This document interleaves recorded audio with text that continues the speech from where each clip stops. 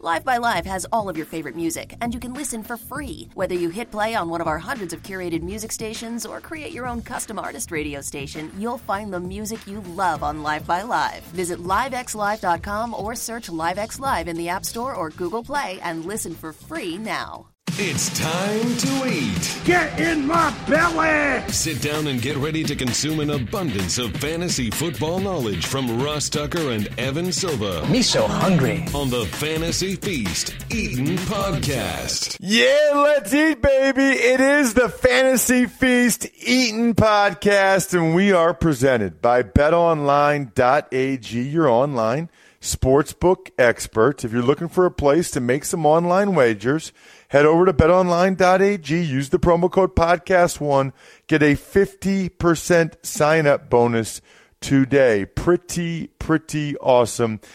He is Evan Silva. He is unbelievably prolific over at rotoworld.com. Not only is his free agent list a must bookmark, but his team needs list is a must bookmark. It's amazing, Evan. People should check you out as well on Twitter, of course, at Evan Silva. I am Ross Tucker, former NFL offensive lineman. You can hit me up. Twitter and Instagram are both at Ross Tucker NFL. If you're a Facebook person, it's facebook.com/Ross Tucker NFL. We got a lot of positive feedback, by the way, from last week's show, in which Evan and I basically just kind of broke down the Super Bowl and lessons we took from the Super Bowl and what they might mean moving forward. That was highly enjoyable. I like that, Evan. I'm glad we got some positive feedback on it. Today, we kind of want to do, before we start moving on to next year, we kind of want to do a season in review, in a sense that we want everyone to kind of sit back and say, okay, these are the lessons that we learned from a fantasy football perspective in 2018. I am beyond fired up, by the way, Evan, to have Warren Sharp, our guy, on the show. I encourage everybody to follow him. I got to get him on the Even Money podcast soon again as well. He is simply the best in the business, in my opinion, when it comes to predictive NFL analytics, visualized data. If you're not checking out what he's got at sharpfootballanalysis.com or sharpfootballstats.com, you're doing it wrong. He's going more and more mainstream. Hopefully not so mainstream they don't come on with us anymore. We don't want him to get that high profile. We don't want him to be winning Oscars or Emmys or Grammys or whatever you do when you're a big TV star like Warren's going to be. But for right now, we love having him on. And I wanted to bring him on. You wanted to bring him on, Evan, really to kind of dissect a lot of what happened last year. So I'm going to kind of give you the floor and let you guys go after it. Yeah, well, mainly what we're going for here is just lessons learned or takeaways from the 2018 season. Every season is a little bit different. I think that there are even seasons within seasons. But stepping away, we're like a week removed or whatever, or a couple weeks removed now from the Super Bowl. I wanted to bring Warren on because I think he's really good at zooming out and, being able to look back and, what were our biggest takeaways from the season in its entirety. So I'm just going to kick it right to you, Warren. What do you think, man? What was a big takeaway that you had from the 2000 NFL season, regular season, playoffs, etc.? Well, there were a number of them, and I know we're going to go through a bunch, so I don't know if this is like the most monumental, but this one certainly has a little bit more fantasy related information to it. So let's start with the tight ends from last season. And I know you and I, Evan, were talking about this, that the top end of the tight end spectrum, like the most valuable tight ends this past season, were every week moneymakers almost. They were very productive and very consistent. But after the first few guys, it was a big drop-off. Teams were getting limited, consistent production. There were some guys had a good week, then they disappear for a couple weeks. And so it was the consistency at the tight end position that I think in some ways frustrated fantasy owners unless they had one of those top-end guys. But I still always come back to how does this translate to real football? And the tight end position was just as, if not more, consistently productive last year than it has been in this last few years previous. If you look at tight end targets, they produced a 54% success rate and 7.6 yards per attempt. 54% success rate was the highest that they've produced in a number of years. It's also higher than what wide receivers targets produce, what running back targets produce. That means these are very efficient, very successful targets. And teams, in my opinion, are still not utilizing tight ends enough in their offense. I think I don't want to say we've jumped the shark, but we've gotten carried away with this notion that we want to be throwing the football all the time, and the best way to throw the football is from 11 personnel. Yes, passing is more efficient than rushing. Yes, teams need to be throwing the football more, but you can't get so one-dimensional thinking that the way that we're going to throw the football is simply from 11 personnel, because 11 personnel, that's, for those that don't know, it's one running back, one tight end, 3 wide receivers. Those passes are actually significantly less efficient than passing out of, for instance, 12 personnel, which has an extra tight end, 1 running back, 2 tight ends, and only 2 wide receivers. Passing from 12 personnel this past season averaged a 6% higher success rate and 1 more yard per attempt, up from 7.1 up to 8.1 yards per attempt. That's pretty substantial, and that's been consistent over the last several years in terms of expecting that we're going to be more productive and successful passing out of 12 personnel. But the rate of 11 personnel increased. We were at 69% of all passes came out of 11 personnel in 2017. That increased to 73% last season. So offenses are getting almost less creative. They're saying, we want to pass the ball more. Let's just stick our 3 wide receivers out there and go with it. And, yeah, sure, if you were the Rams, that worked while you had Cooper Kupp, right, and you don't have the tight ends. You always have to coach to the skill set that's on your team. But even for the Rams, and we're going to talk about other instances where they kind of blew it against the Patriots, without Cooper Kupp, they were not as successful in 11 personnel. The Patriots were great defending 11, but bad versus 12. The Rams, and we said this before, heading into the Super Bowl, should have thrown more from 12 in that Super Bowl. It might have won the game had they done that. So the bottom line takeaway for me is, while in the fantasy community you may not be overly ecstatic with what happened from your tight end this past season, tight ends in general, league-wide, are more successful targets than wide receivers, and offenses would be well-served to figure out other ways to get tight ends more heavily involved moving forward. Yeah, one of my big takeaways from the season was that I think that there is a growing disparity between the haves and the have-nots in terms of teams that are doing smart things or that are really well coached. I think that there's a bigger gap between I think that just the gap is growing, and we can look at we can sort of see this in the tight end production. You know, you mentioned how this is a really efficient means of throwing the football. You know, let's just go down. We're just going to look at the tight ends that scored the most fantasy points in standard leagues this past year. Number 1, Travis Kelce. Who's his coach? Andy Reid. You know, one of the best offensive minds in the NFL by far, maybe the premier offensive mind. Number 2, George Kittle. Who's his coach? Kyle Shanahan. Number 3, Zach Ertz, Doug Peterson. Number 4, Eric Ebron, Frank Reich, who I think might be the next great coach in the NFL. Number 5, Jared Cook. You know, we could criticize John Gruden's roster management. I think that his offense wasn't bad by any means relative to the talent that they had in his first season. He's a good offensive coach. Number 6, Trey Burton, Matt Nagy. So, I think that there is a little bit of a correlation there between the teams that are smartly run, the offenses that are smartly run, and the tight ends being heavily involved or being productive, because those coaches, those teams realize that there might be an edge in terms of efficiency to getting the ball to those players. Now, I think we can sort of debate like whether the rest of the tight ends, as you go down the list, Austin Hooper, Kyle Rudolph, Vance McDonald, Jimmy Graham in the twilight of his career, we could use an influx of explosive talent at the tight end position. Ross, I wanted to kick this one to you because I know you do the draft podcast with Fran Duffy.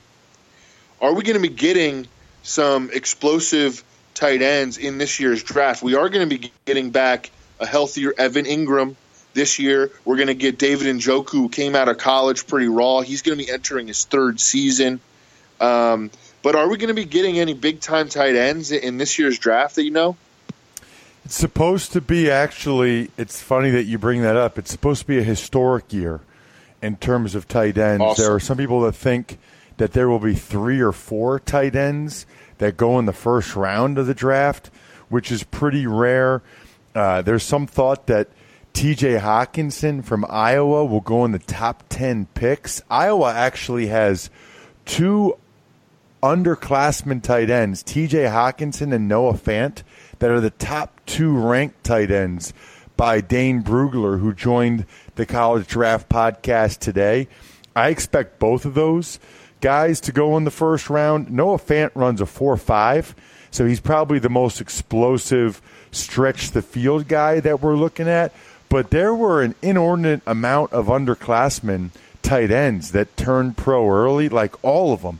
Irv Smith from Alabama, Caden Smith from Stanford, Jay Sternberger from Texas A&M, Isaac Nauta from Georgia. So there are going to be a lot of tight ends that go early and often. And I quote from Dane Brugler in his column for The Athletic, the record for tight ends drafted in the top 100 picks is 9. That was back in 2006. I don't remember what year. Was that the Kellen Winslow year? I don't remember what year that was. I think it was the Kellen Winslow year. The record for tight ends drafted in the top 100 picks is 9, and he thinks this year's group has the potential to challenge that. By the way, Noah Fant is expected to vertical 40 inches or more at the combine as well. So, yes, there is going to be an influx of really talented, athletic, explosive tight ends. And the one point I want to make, by the way, just in terms of lessons learned for fantasy, I don't know if you're going to team me up on this or not, Evan. Mm-hmm. I think that we need to continue to really look hard at offensive line play and put a lot of faith and stock in offensive line play. You know, you look at the L.A. Rams, and not only Gurley, but when Gurley was out, you see what C.J. Anderson was able to do. The Pittsburgh Steelers, you know, even when Le'Veon Bell didn't play, James Conner was really productive behind that offensive line. Even the Colts, you know, when they got it together, their young running backs, Hines and those guys, they were able to be productive. So I would say, and I know we do it every year, Evan, when we do our tiers of Evan, we do the offensive line rankings. Now, I didn't have the Colts ranked that high. I didn't know they were going to turn it around and be that good. But the point is, you know, there's a lot of value, even the Saints, no matter who was playing running back for them. It almost feels like, I don't know what the lesson there is other than lean on offensive linemen, and even if you need to make a pickup during the year, take the backup for a team that has a good O-line, because even if that running back gets hurt or the guy gets hurt, the backup's probably going to be surprisingly productive if the team has a good offensive line. Yeah, I love that. I love that. And, you know, another example was the Dallas Cowboys, who we pinpointed as a team that might take a step back in terms of their offensive line play. And they did. And, you know, they wound up giving up, I think, the second most sacks in the NFL. They did do a good job of adjusting and getting the ball to Ezekiel Elliott in the passing game more. So he stayed, you know, very, very productive from a fantasy standpoint. But their passing offense at times was really torpedoed by their offensive line play because they couldn't pass protect as well. And I think that we should probably lower expectations, even with Travis Frederick coming back. We should have lower expectations for their offensive line going forward. Speaking of using Zeke Elliott in the passing game more, you know, that's something that Warren has was beating the drum for in his book last year. You know, he beat the drum for just using running backs in the passing game on early downs more. And I think that this tight end situation might be and teams kind of started to do that this year, throwing the ball to running backs in the passing game more on early downs. I think that the more use of tight ends, more use of 12 personnel, more just targets, not all these games where O.J. Howard is getting 4 targets anymore. Like, this guy needs to start getting 7 to 8 targets a game.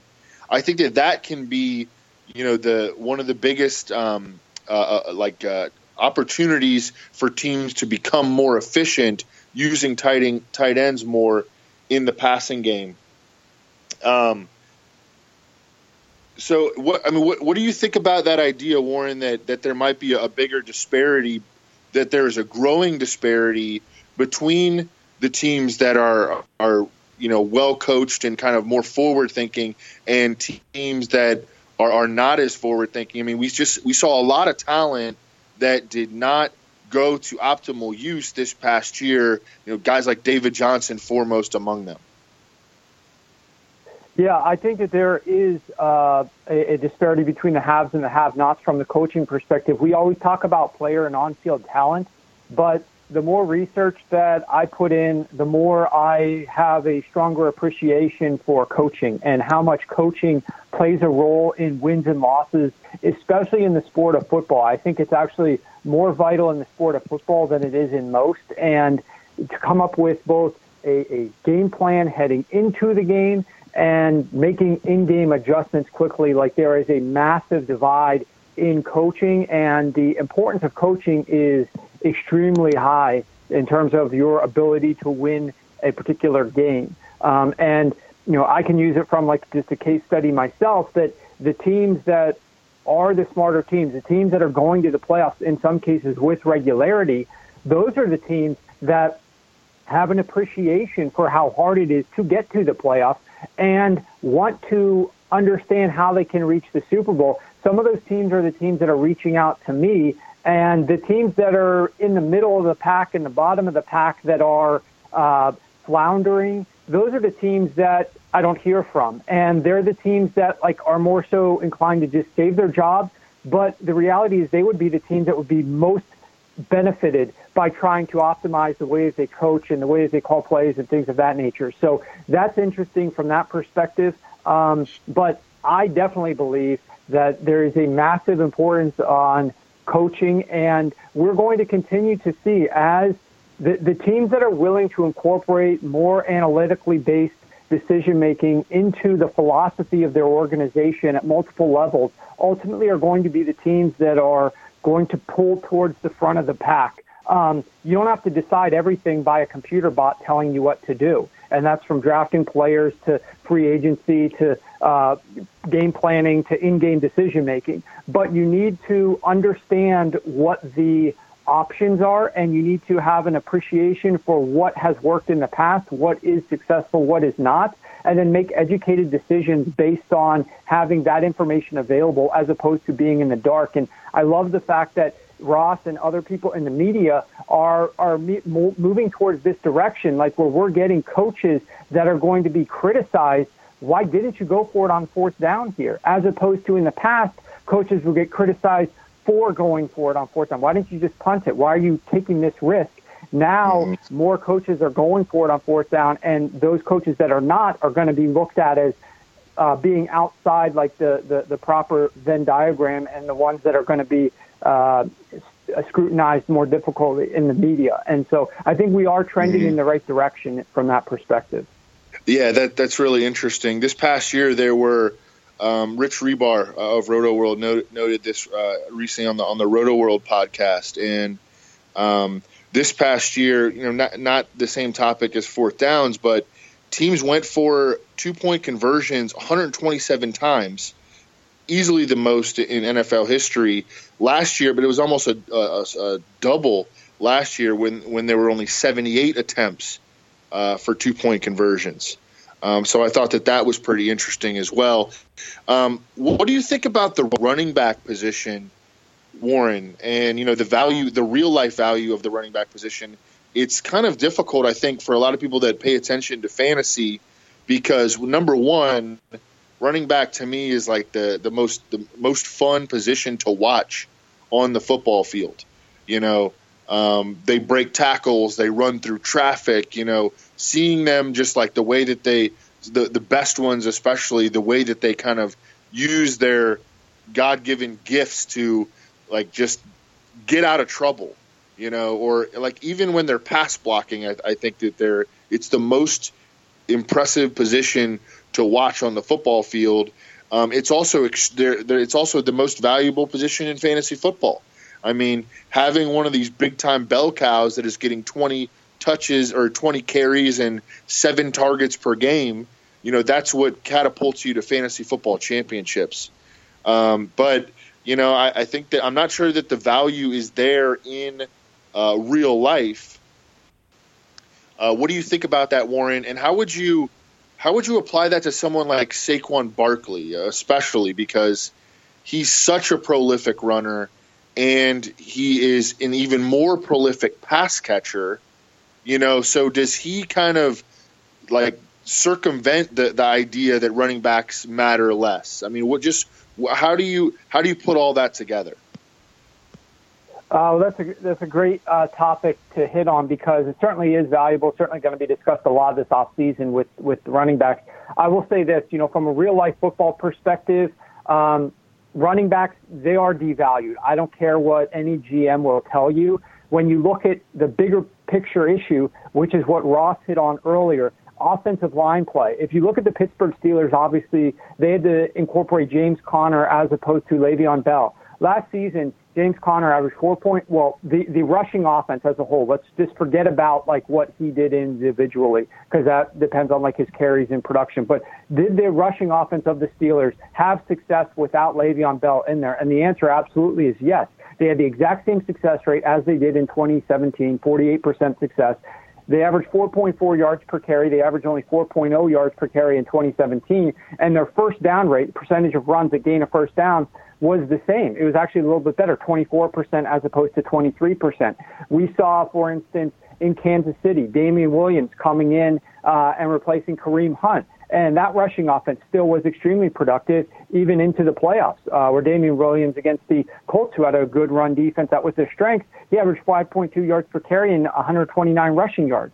So then you look at a lot of the other teams. We talked about this on the phone the other day, Evan, the Broncos, with Philip Lindsay, an undrafted player who comes in and dominates on the ground, takes the carries, the lion's share of carries from, other guys that they drafted much higher than him. You look at what C.J. Anderson did, a guy off the streets coming in and taking over for Todd Gurley and that run game and still being productive even into the playoffs.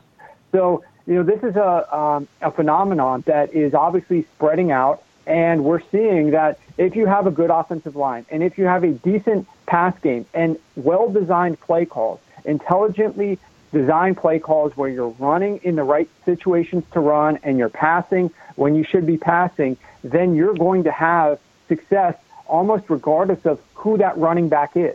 You may not have the burst as some of the most explosive, highest paid running backs, but in other cases you may be able to work around that and may not need that, and you can save yourself a significant chunk of money.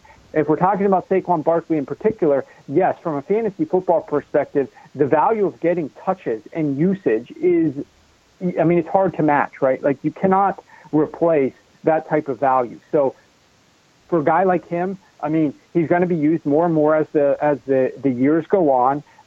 His rookie season, he obviously was used a ton. I could foresee his usage increasing. And it's about using him in intelligent spots to use him. And I think hopefully Pat Shurmur will grow that, increase that, and make up smarter decisions about how they're utilizing him. But the receiving game usage that he gets is obviously massive. I'll digress to one other small topic that still relates to running back usage, and it's one thing that you have to study out there, and that's how much teams are actually running the football down near the goal line, inside the 5-yard line. And I'll take the New England Patriots as a really quick case study. In 2016, the Patriots ran the ball 67% of the time when they were inside the 5-yard line.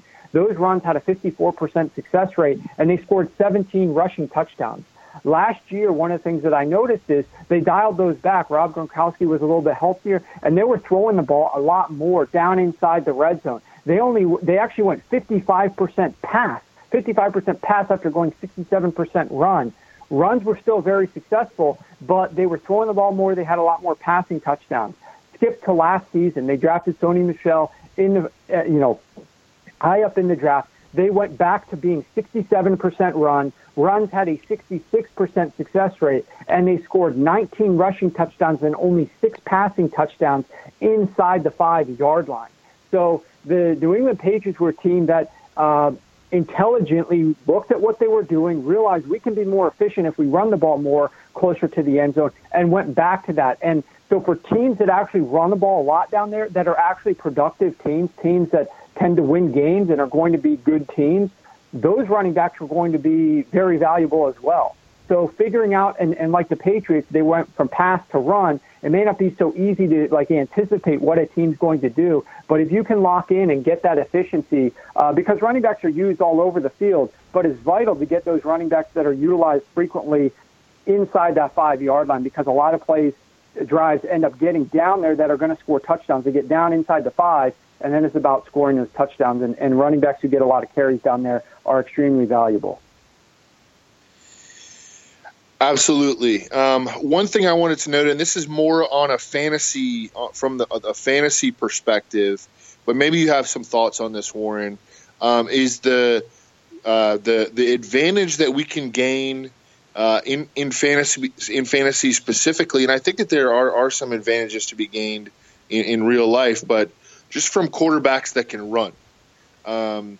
Josh Allen looked competent on the field late in the season, was still highly inconsistent as a passer, but was a monster fantasy asset late in the season. Like, if you were not playing him in daily fantasy, you were losing late in the year, especially in that Week 17 game when he accounted for 5 touchdowns. But, he brought a sense of competence to that offense, surrounded by guys like undrafted rookie Robert Foster and, Isaiah McKenzie, who wasn't even a big-time offensive player in college, had been cut by the Broncos. And, he was out here having 5, 6, 7 catch games. And, Zay Jones had some big games at the end of the year. Dak Prescott, still a pretty inconsistent passer. You go listen to Greg Cosell's breakdown on Ross's teaching tutorial show from the Cowboys' last game against the Rams. It sounds like the Cowboys coaching staff really doesn't even trust him still as a passer after 3 seasons in the NFL. But he wound up being a major fantasy asset this season, had a bunch of big games, especially after they acquired Amari Cooper. But he wound up finishing top 12 in fantasy points. And, this was a guy that nobody even wanted to draft throughout draft season. Blake Bortles got benched, but we saw that even before he got benched, he had some big games. Like, you could play him in daily fantasy, and no one would ever want to play him, and he would produce big games because he could run the football. Mitchell Trubisky had some absolutely monster games, both as a passer and as a runner, but I think that his main asset is still running the football. I think that he's a better runner at this stage than he is as a passer. But he had more top 5 fantasy finishes than Tom Brady did this year, even as he missed a couple of games and obviously isn't where he needs to be as a passer. But that, and of course, Deshaun Watson, and the list kind of goes on. But I think that those are quarterbacks that we can get late in fantasy drafts, certainly in best ball drafts, because they have that spiked week potential. But what are your general thoughts, maybe, Warren, on quarterbacks that can run? Do you think that is an undervalued asset? Do you think that it might be overrated, or do you think that it's is it too risky for these guys to run because they might get hurt? Well, I think that they are underrated. The NFL itself certainly views these guys as underrated. If you look at the top cap hit players, the top salary quarterbacks, none of these guys are the running type quarterbacks. You're looking at the Drew Brees, Matt Stafford, Kirk Cousins, Andrew Luck, Tom Brady, Ryan Tannehill, Joe Flacco, Aaron Rodgers types that are up at the top of the end of the spectrum in terms of cap hit for 2019, contract value as well. Those players just don't get the high contract. But from a fantasy perspective, those yards clearly are very difficult to replicate because they don't come from anything but a play, generally speaking, a play breaking down. There's not a whole lot of like pure design quarterback runs now, but for teams that are able to have a quarterback that can make plays outside the framework of an offense and make something happen when the play breaks down, it's extremely valuable from the team's perspective as well as that player's fantasy production perspective. There are guys like Russell Wilson who stopped running the ball quite as often, but are still able to get outside of the pocket and make plays happen down the field. That's when the defense starts overcompensating for the fact that their job is to contain him in the pocket. He now breaks free.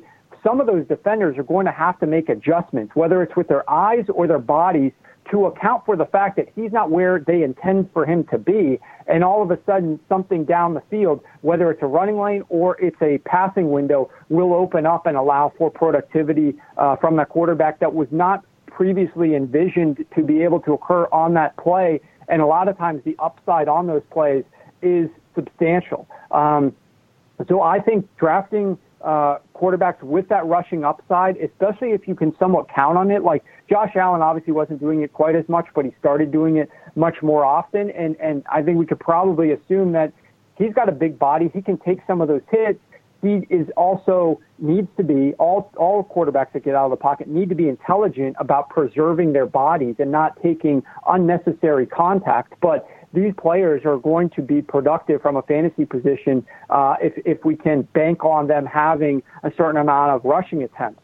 On the flip side of that, I will state real quickly that the quarterbacks that signed the big lucrative deals this offseason, there were 3 quarterbacks that signed big lucrative deals: Aaron Rodgers, Matt Ryan, Kirk Cousins. All these guys signed deals that are in excess of $28 million average per year. And, you know, this past offseason, so after the 2017 season, heading into the 2018 season, all 3 of those teams, the Green Bay Packers, the Atlanta Falcons, the Minnesota Vikings, were favorites to make the playoffs. All 3 were projected to be inside the top 9 teams in the NFL in terms of total wins. Minnesota and Green Bay both inside the top 6.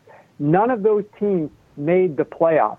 The point being that it still is important to maximize your quarterback production based upon the cap hits that they allocate, because it is difficult to build rosters in the NFL. And when you're pouring a lot of money into the quarterback position and these guys aren't like slam dunk having like, you know, record-breaking seasons almost, then it's difficult to get the value elsewhere on the roster that you're going to need because you allocated so much money to those positions. And none of those guys are obviously a rushing quarterbacks. But the other bad part for those teams, if you're a fan of the Packers or the Falcons or the Vikings, is that all these quarterbacks' cap hits are doing nothing but increasing. You know, 2019's cap hit and 2020's cap hit especially are going to be in excess of $30 million. They're all increasing from what they were last year. So it's going to be difficult for these teams to figure out how to build their rosters when they're allocating so much money to the quarterback position. The only real way that they're going to be able to do that is for them to have great seasons from their quarterback. We did see Drew Brees produce a great season passing the football last year and help bring his team deeper into the playoffs, and obviously they had a chance to go to the Super Bowl, but for that ridiculous non-pass interference call. So quarterback position, very key. Going back to your original point, running the football is still a big benefit to fantasy football, and evaluating and drafting players that have that upside. If you can quantify it better than your competition and account for it based on what your projected grades are and scores are for that player in a fantasy perspective, is definitely going to give you a leg up. No doubt, no doubt. I've kind of dominated this conversation so far, Warren. Are there any takeaways that you specifically had from this past season that you wanted to discuss on the show? Yeah, I won't bang out any of these like in detail. I'll just throw a few out in the next couple of minutes. One of which is even great teams need to game plan for their opponents, especially offensively. We saw this happen in the Super Bowl where the Rams did not specifically change their offense to attack the weaknesses of the Patriots defense. They kept doing what they did all season, and that is a massive problem. Even if you're a great coach with a great offense, you always need to be looking and game planning to figure out weaknesses of your opponent. A number of other things. Number one, I thought that coaches were still extremely stupid with how they managed late game situations. Onside kick rules changed. The kickoff rules changed, made it much more difficult to recover onside kicks. Coaches were still just as stupid late in games, not understanding that we have a less likelihood of recovering this onside kick. You have to be much more aggressive if you're trailing late in games to account for that, as you're probably not going to recover an onside kick. Another thing, even though quarterbacks throughout the league are getting much more accurate with their passing, and players, wide receivers, defensive players are getting faster, stronger, more athletic, more agile, field goal kickers are still terrible. Mentally, they're fragile. And we need to figure out a way to help these kickers dominate their mentality and their psyche as they're approaching these kicks so they can hit them with a higher percentage. There's been too many games that were lost by kickers just botching things, and it's very frustrating for the rest of the team. If I'm a front office and looking at things, I'm doing everything within my ability outside the normal framework to figure out how I'm going to get my kickers physically and mentally prepared to take kicks and hit at a higher rate.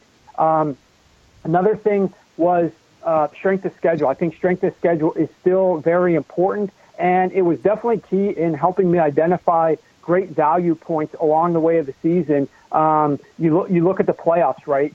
Houston Texans, they look so good, and they won games, but they played some horrible quarterbacks, like quarterbacks you couldn't even imagine en route to getting to the postseason. And they were a great team to bet against in the playoffs. Obviously, they lost pretty dominant fashion to the Colts, but you can also look at, what did we project? We projected this team to have one of the easiest schedules literally the number one easiest in your Roto World article. We wrote that this team has the number one easiest schedule entering the season. And therefore, those are things to factor not just before the season, hey, this team might get to the playoffs, this team might have a winning record because they play the easiest schedule, but also in hindsight, now that they're there, now that they're winning these games, they're probably going to be overvalued. And last but not least, you can still run the ball. Teams in the NFL, a lot of teams turn to the run, like the Seattle Seahawks, like the Baltimore Ravens, like the Tennessee Titans, who were doing it for a while. Teams that were turning towards the run game for a lot of different reasons. Some were to help their quarterbacks. Some were like new coaches that just wanted to establish the run a little bit more. And these teams had some success, and in 2 cases made the playoffs. In all 3 cases, they produced winning records. But just because those teams had some success running the football does not mean that they would not have had equal to, if not more success, if they had actually thrown the football a little bit more often. It does not mean that their upside in terms of winning more games and being more productive would not have been better. And oftentimes what happens is these coaches get so attracted to the run that they don't know when they need to really switch towards the pass. And we saw it happen too often, like in Seattle, cost them a playoff game. They kept trying to run the ball so much against the Dallas Cowboys. They needed to switch to the pass and Russell Wilson earlier in that game. They failed to do that, lost the game. Teams that are good running the ball, I'm happy for you. I applaud you that you're good at running the football. But you still need to be passing the football when the situation dictates it, and you can't get so reliant upon the run game that then you get worried, oh, my God, now we have to actually pass the ball, and it becomes like a negative mentality on your roster that you're thinking, oh, my God, now we got to pass the ball. These guys need to be more confident with their ability to throw the football. This is still a pass-first league. Even though defenses had a little bit of say in the postseason, this is still an offensive-first league. Passing is the way to win games in the NFL. I still see that continuing into the future, and teams need to figure out ways to maximize the upside of their passing game and tying it all the way back to the first point. That might include incorporating more tight ends, might include throwing the football more from 12 personnel, doing something that a lot of other teams are not doing. We saw that have a lot of success in the NFL in terms of running a lot of 21 personnel like the Patriots did, or being extremely balanced from personnel groupings like the Saints did. A lot of different teams, if you do something different and you do it well, defenses aren't going to be able to adjust for that quite as easily and game plan against you on a given week. And it's all about creating edges for your offense. Excellent work, Evan, as always. I love it. This is exactly what I was looking for. 2 weeks in a row. We killed it. You killed it. Breaking it down. And so now we won't make those same mistakes, or at least we know more. We have more knowledge, which, as you always say, is the goal of this thing moving forward. And then you take that knowledge and you go to betonline.ag, where you use the promo code podcast1 to get a 50% sign-up bonus. Pretty awesome when you use the code podcast1 over at betonline.ag. betonline.ag. I mentioned this on some of the other podcasts. It's kind of fun to bet on the AAF. Now that you've seen the AAF, the Alliance of American Football, and you've seen some of the quarterbacks, good time now to play some wagers before the games this upcoming weekend. We'll actually be talking about the AAF and AAF betting with Steve Fezzik and Dave Mason from betonline.ag on today's Even Money podcast. So make sure you check out that one as well. Again, betonline.ag, use that promo code podcast1. Other than that, totally stuffed. That was amazing. Loved it, and love that we still have another podcast to go today. Still need to record the Even Money podcast. Other than that, though, I'm stuffed. We're done. It's over. Thanks for listening to the Fantasy Feast podcast. Make sure to also subscribe to the Ross Tucker Football Podcast, Even Money, and the College Draft Podcast. All available on iTunes at rosstucker.com or wherever podcasts can be found. Angie's List is now Angie, your home for everything home. Angie still has the same top pros and reviews you've counted on for more than 20 years. Only now, you'll also get access to all the tools you need to make your home a happy place. Inside, outside, big or small, Angie helps you find the right solution for whatever you need done, all from your phone. It's simple to find upfront pricing and instantly book hundreds of projects. You can even search pricing guides to see what others paid for similar jobs and easily compare quotes from top local pros to make sure you're getting a fair price. From lawn care to repairing the AC to the project of your dreams, Angie has your home projects handled from start to finish. Plus, when you book and pay through Angie, they'll cover your project up to the full purchase price plus limited damage protection with their happiness guarantee. Make your home an Angie home. Check out Angie.com today. And for more on the happiness guarantee, go to Angie.com/happiness-guarantee.htm.